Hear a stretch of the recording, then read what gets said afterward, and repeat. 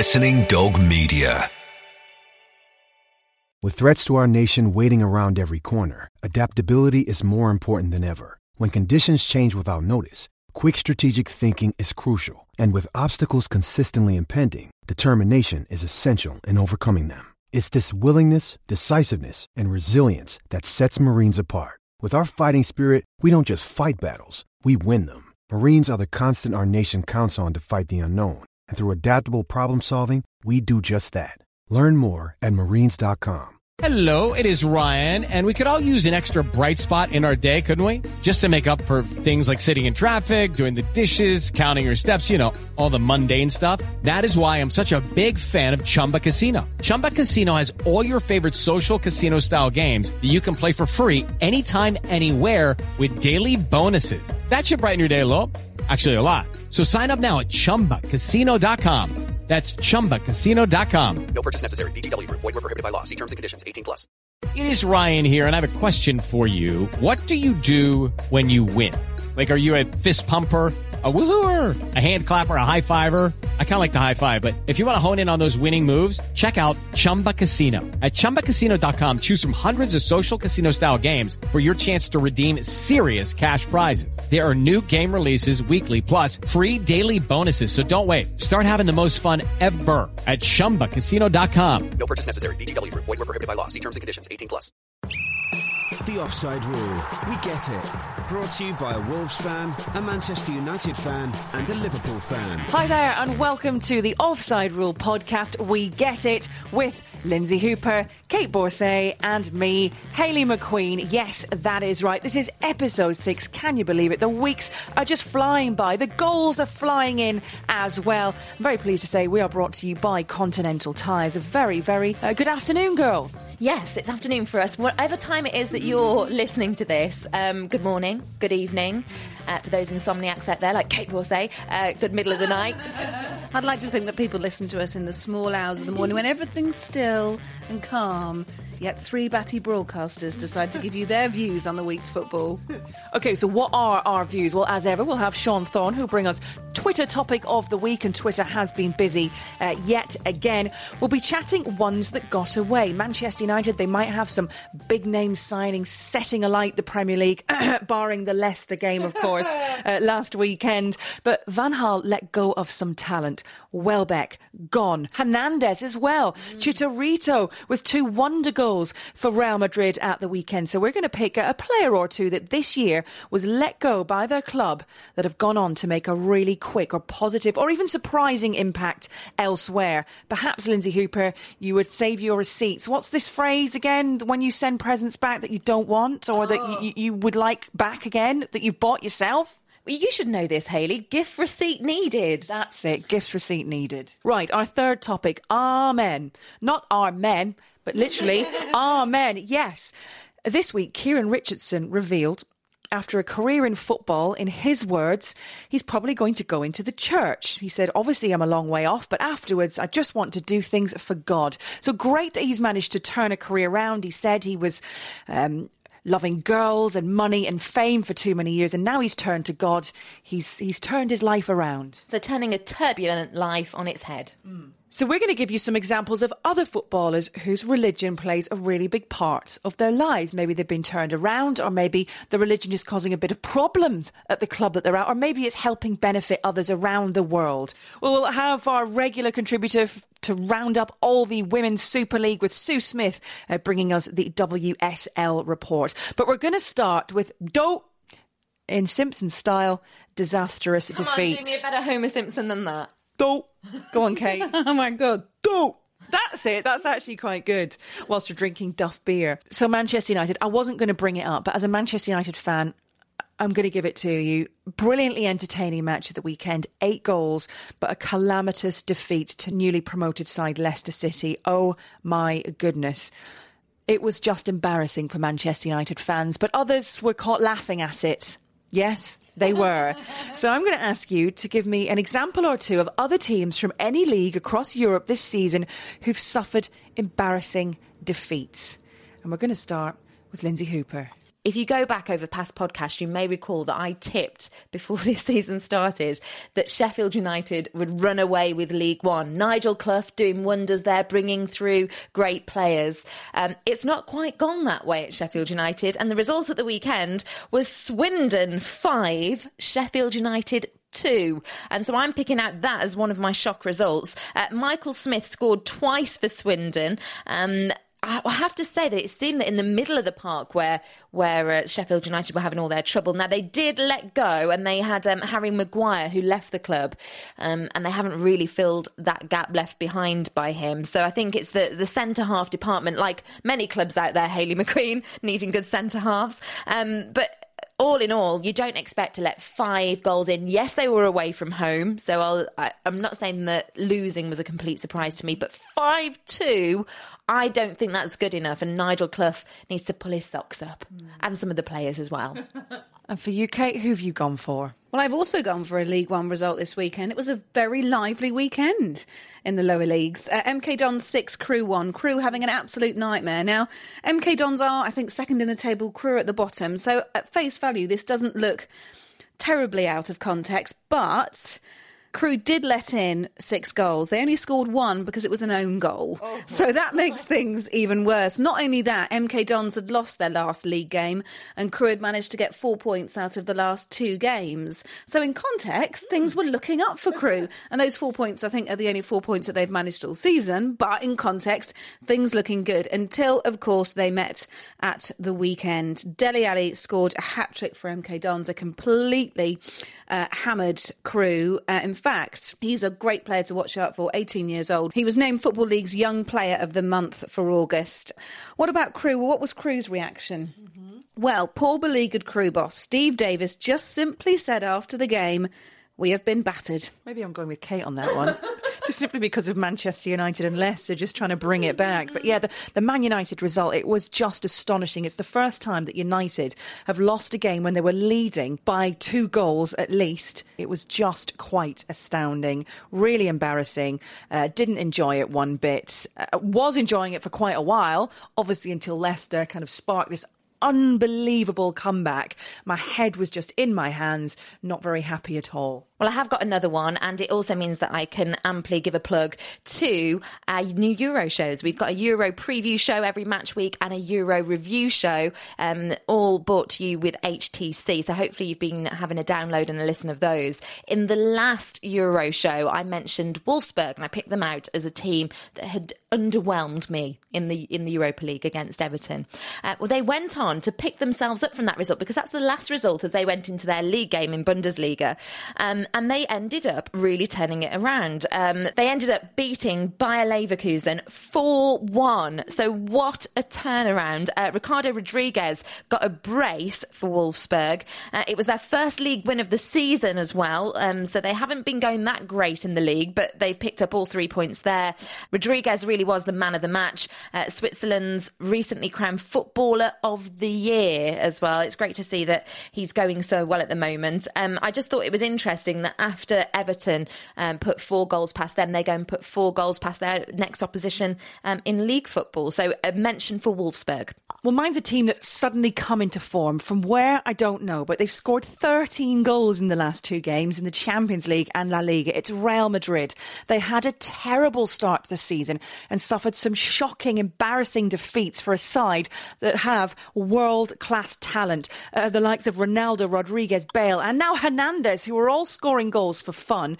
I mentioned those 2 games. Basel in the Champions League, brilliant win there with beautiful goals, with Modric linking up really nicely with Benzema and Ronaldo as well. It really was a fantastic game to watch, some beautiful football, as was the game that followed that up as well. You'd think maybe they'd be tired a midweek game in the Champions League, then having to take on Deportivo La Coruña, having the weekend before faced Atletico Madrid in a derby, losing that one. But no, they beat Deportivo 8-2. But I just don't understand how a side who can go on and do this started a season so badly. They lost the Madrid derby in really bad fashion as well. And they also lost against Real Sociedad 4-2. They conceded 4 goals. So I'm thinking the team is going to just go on from here on and it's just going to be one of those pre-season blips. But who would believe this Real Madrid side, who have managed now to score 13 goals in 2 games, could have conceded so many and done so badly at the start of this season? There's a magician in there pulling some strings. I'll give you another one of mine. England women.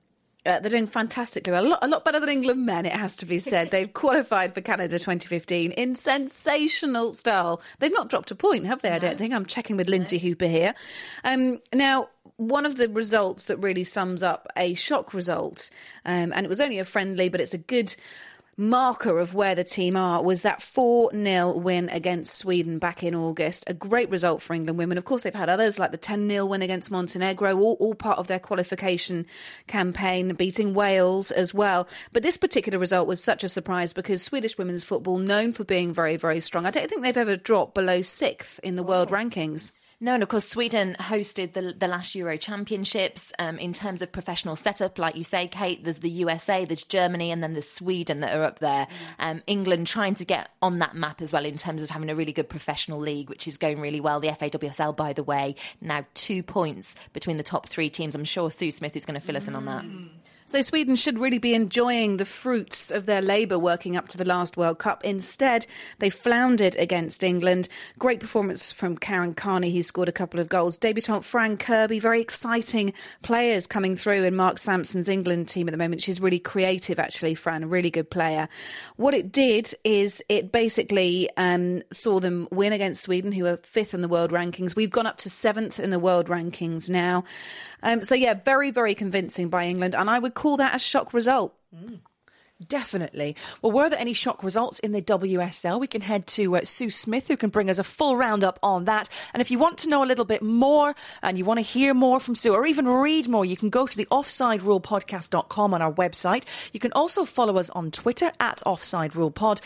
If you want to watch us as well, we have our own YouTube channel, the Offside Rule TV via YouTube. Hopefully you're listening either via iTunes or Audio, but if you can't get to one, you've always got the other. You can read plenty more all about women's football and other things besides on our website. But let's head to Sue Smith for that WSL roundup. Hi guys, here's my weekly update of women's football. League action was back this weekend and there was some very interesting results, mixed in with a little bit of controversy as well. I'll start with the Saturday night game, which was Chelsea, who played Notts County. Both at different ends of the table. Notts County needing the win to avoid relegation, and Chelsea obviously needing the point to keep their title hopes alive. The game ended 1-0 to Notts County. Jess Clark with a headed goal just 5 minutes before half-time. Chelsea did create a lot of chances in that game to equalise, but Notts County remained resolute, which they have done all the way through the season. Very difficult to break down in defence. So it's a great win for Notts County and obviously helps them in their battle against relegation. The big game on Sunday that everyone was looking forward to was the Liverpool against Birmingham tie. 2 teams hoping to win the title. This game had everything. Spectacular goals and, like I said earlier, a little bit of controversy, which always keeps us interested, doesn't it? Amanda da Costa actually scored the opener for Liverpool, and then Blues looked to have rescued a point when Hannah Kerakopoulos equalised on the 87th minute. It was a fantastic strike from her, and you could see Birmingham thought they'd got the draw. No, not when you got Farrah Williams on the pitch. Liverpool obviously understood how important this game was, and it was an individual bit of brilliance from Farrah, who literally straight from the kickoff saw the goalkeeper off a line and scored the winner. So 2-1. But this is where the controversy comes in. The referee hadn't actually blown his whistle or signalled for kickoff. So the Birmingham players weren't actually quite ready for the strike. So they've obviously appealed against that. The official has said sorry and that he didn't signal.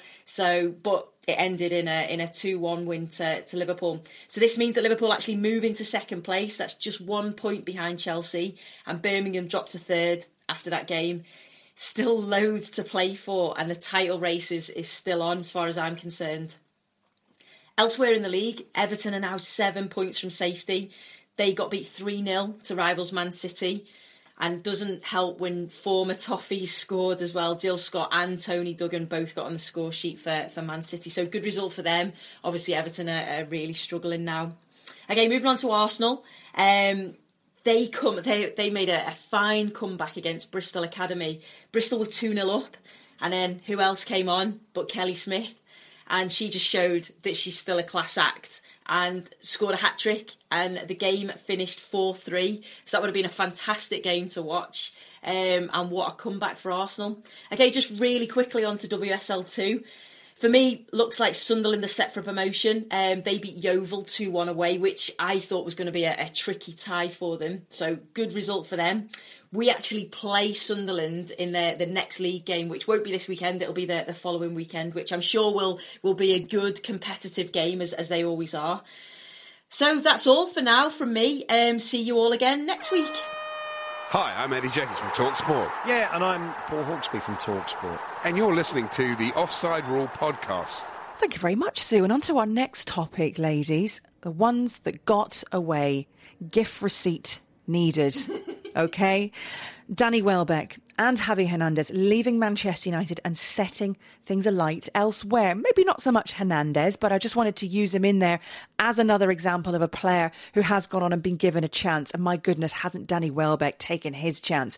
Impressing for England, scoring for Arsenal, a debut goal. And really, Manchester United fans thinking, oh gosh, he was the kid that came up through the ranks that we were so desperate to hold on to. And look, he's gone, and look what he's doing elsewhere. Dope.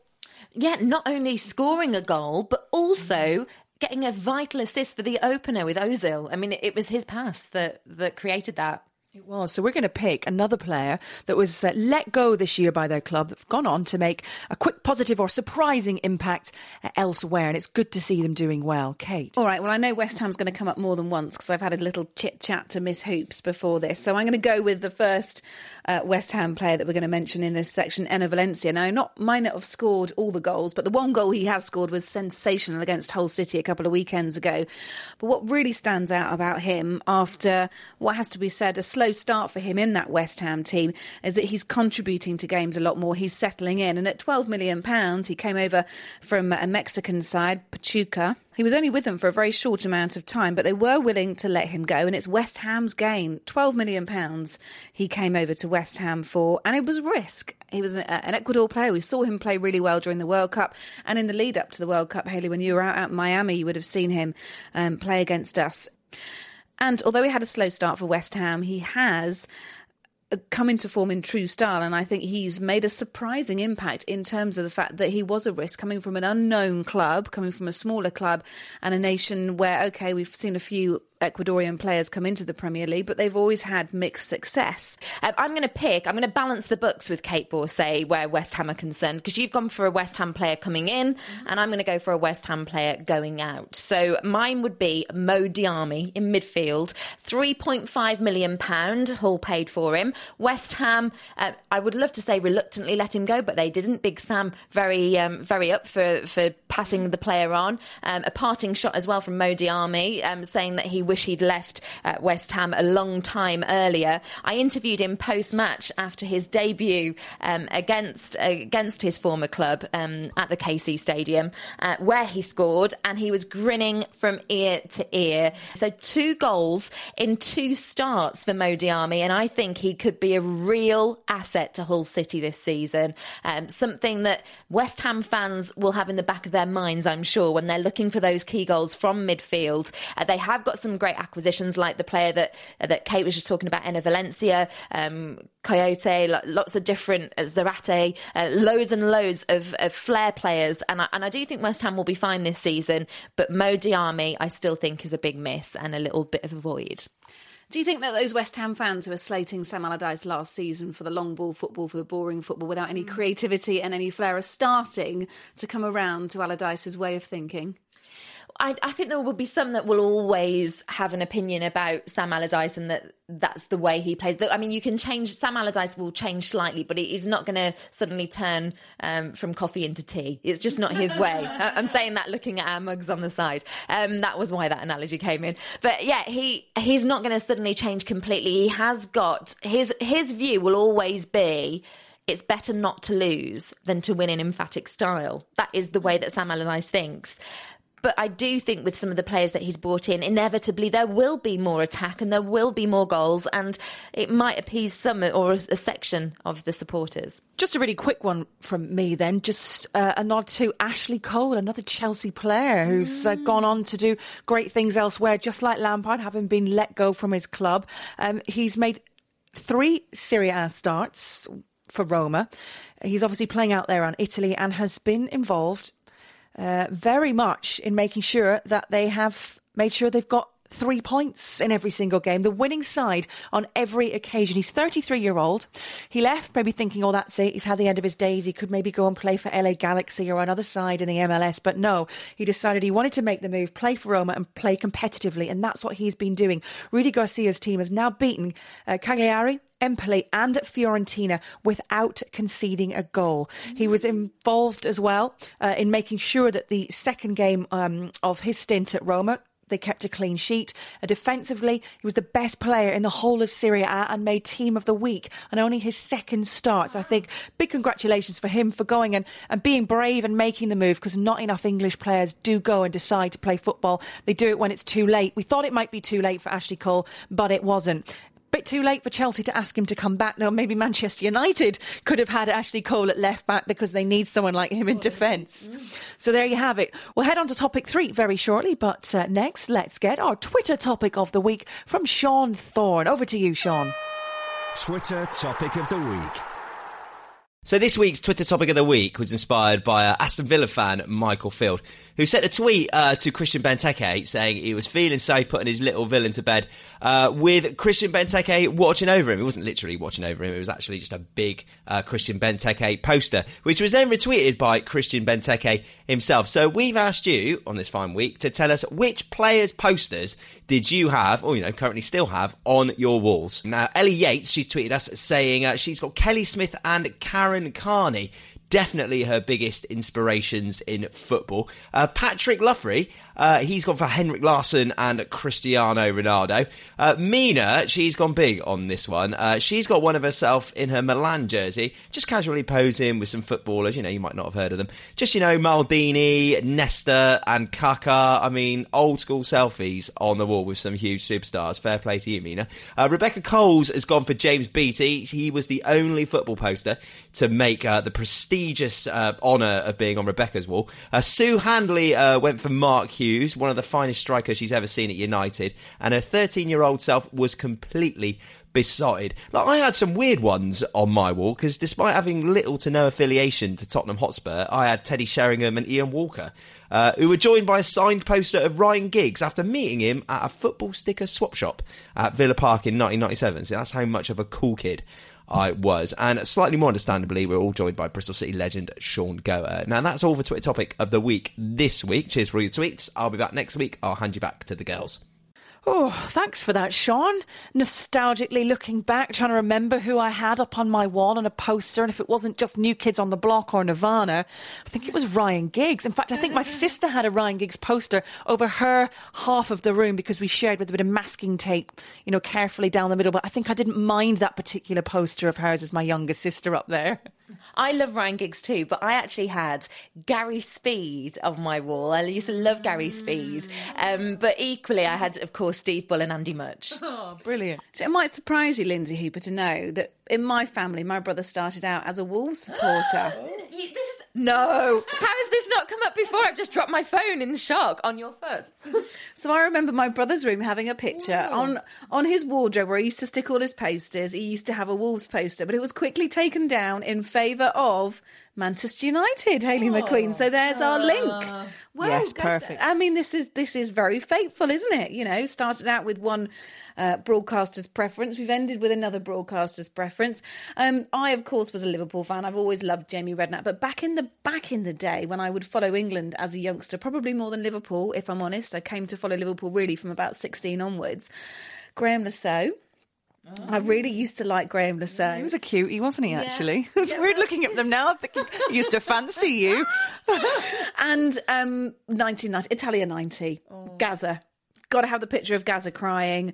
It just touched my feminine side all those years ago. My little brother had Ali McCoist, but for different reasons, just because he liked him, obviously, as a footballer, whereas me and my sister quite fancied him, and Mark Haitley as well. I'll leave it there. Okay, and our final topic. Holy moly. Now, this really surprised me. Maybe it shouldn't, and maybe it's just me being quite naive, but Kieran Richardson, kind of known as a bit of a bad boy in football, he admitted himself that for many years the money and the fame led him to being slightly more interested in nightclubbing, drinking and womanising than actually his football career. He's now born-again Christian and said that God has saved his life. So I want an example or two of other footballers whose religion has played a big part in their lives. So Richardson has admitted that he's not going to go into coaching or football or whatever afterwards. He said, afterwards, I just want to do things for God or whatever it takes me into. If that takes me into my own ministry or going out there to be a missionary, I'm all for it. Well, I interviewed Kieran Richardson last year and I wasn't expecting the whole God thing to come up, but it did. It dropped into one of his answers and he actively brought it into the interview.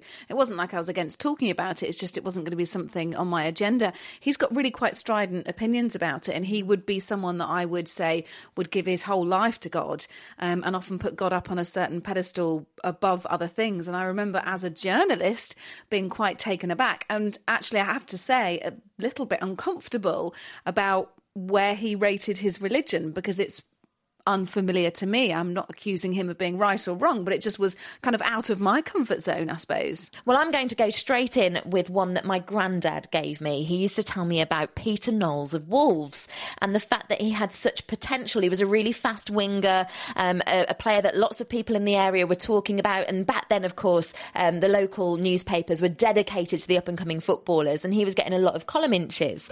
But in 1969, he gave up football. He gave up Wolves, who were a very good team in the 60s and 70s and 50s, to become a Jehovah's Witness. So through all of that little period of his life, he was trying to weigh up what he wanted to do. He ended up saying, actually, I'm going to bow out. But Wolves were so intent on trying to keep him that they actually kept the registration open for him to still be a player up until the early 1980s. They still had hope that he'd return, but he didn't. He gave it all up. Well, that, Lindsay, was a player who gave up football and turned to God. This is a footballer who, once his career had finished, when he could have actually gone in and been a pundit, he was working for the BBC and actually worked really heavily in the Euro 2008 finals as well, was Gavin Peacock, former Chelsea player and Newcastle midfielder as well, actually emigrated to Canada a few years ago to begin a master's degree or master's course in divinity at Ambrose Seminary. I was really surprised at this.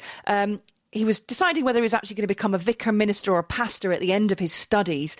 A few years ago, he'd been studying for a BA in theology at a college in Cambridge. So very intelligent, but very much wanted to get into that. But he was a regular on Football Focus, Match of the Day 2 as well. A really highly thought of TV pundit, and could have made his name there and made a lot of money. But instead, he said, since the age of 19...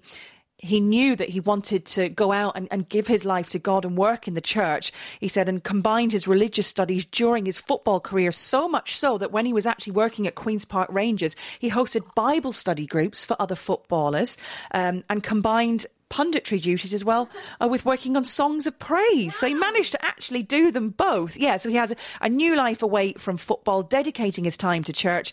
He's prolific on Twitter, not so much with the football opinion, but lots of tweets about kind of religious things. He's now living in Calgary and very happy indeed, and really wants to make other young footballers see that there's other things in life that they can be doing rather than spending money on material things.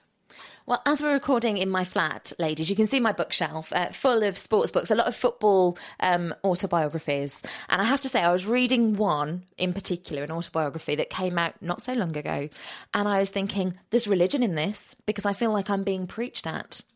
So I think this footballer is his own religion. In fact, as you read, if anybody else has read the mighty Zlatan Ibrahimovic, his autobiography. I Am Zlatan, isn't it? It is I Am Zlatan. And you read it and there is this tone and it feels like there's someone almighty talking to me right now. There's someone who knows better. There's someone with a divine right. Now, on the football pitch, he has got that divine right. He does go on even to mention in his book being like God. Zlatan is God, is how he puts it. Now, I know there's a lot of people, especially in a religious section, that are going to be like, no, he isn't. And I agree with you, he isn't. But Zlatan believes it. I think it's one of those things, you know, when you fill in a form and you put, have you got your own religion? I'm sure he just puts Zlatan. I'm sure he does. It is an interesting tale, I have to say, the whole autobiography, if you haven't read it, but you will feel like you're being preached at. You will feel like Zlatan Ibrahimovic thinks that he is a god.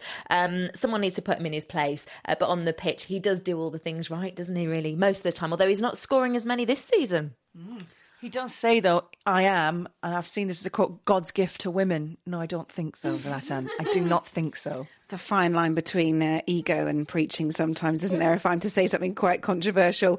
It always tickles me whenever people of a religious nature, preachers, priests, etc., use football within their religious analogies. I always think it's kind of half a mixture of cute and half a mixture of trying to appeal to the audience too much.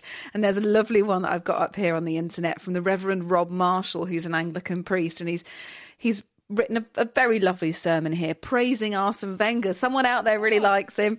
Praising Arsene Wenger for keeping his cool. This is back in 2012 when there was a lot of disruptive stuff going on between Chelsea and Manchester United. But he says, Wenger's advice is sound, to wait for tempers to cool and then discuss the matter in a friendly way in private. So there you go. Religion jumping on the back of football there. Well, thank you very much, ladies, for another week of the Offside Rule podcast. Thank you very much. I think this is the time where we should say amen. Yeah. Don't forget the new Euro show as well, guys. We've got a couple of weeks off that, but the next UEFA Champions League and Europa League will be covered by us in preview and review style with the Offside Rule Euro show. And if that isn't enough, you can go to YouTube and find us on the Offside Rule TV. You can follow us on Twitter, of course, if you're at work and you can't manage to sneak the headphones in and have a listen. We'll provide you with all the information you need to know about what's happening in the world of football. And you can go to the offsiderulepodcast.com and have a look at the various blogs and articles that we have on our site. And of course, there's good old-fashioned Facebook, which is still going strong. Just simply the Offside Rule. Go and have a like, go and have a read. But for now, good night, goodbye, good morning, good afternoon, whenever you're listening. I'll end it how we began. The female take on football.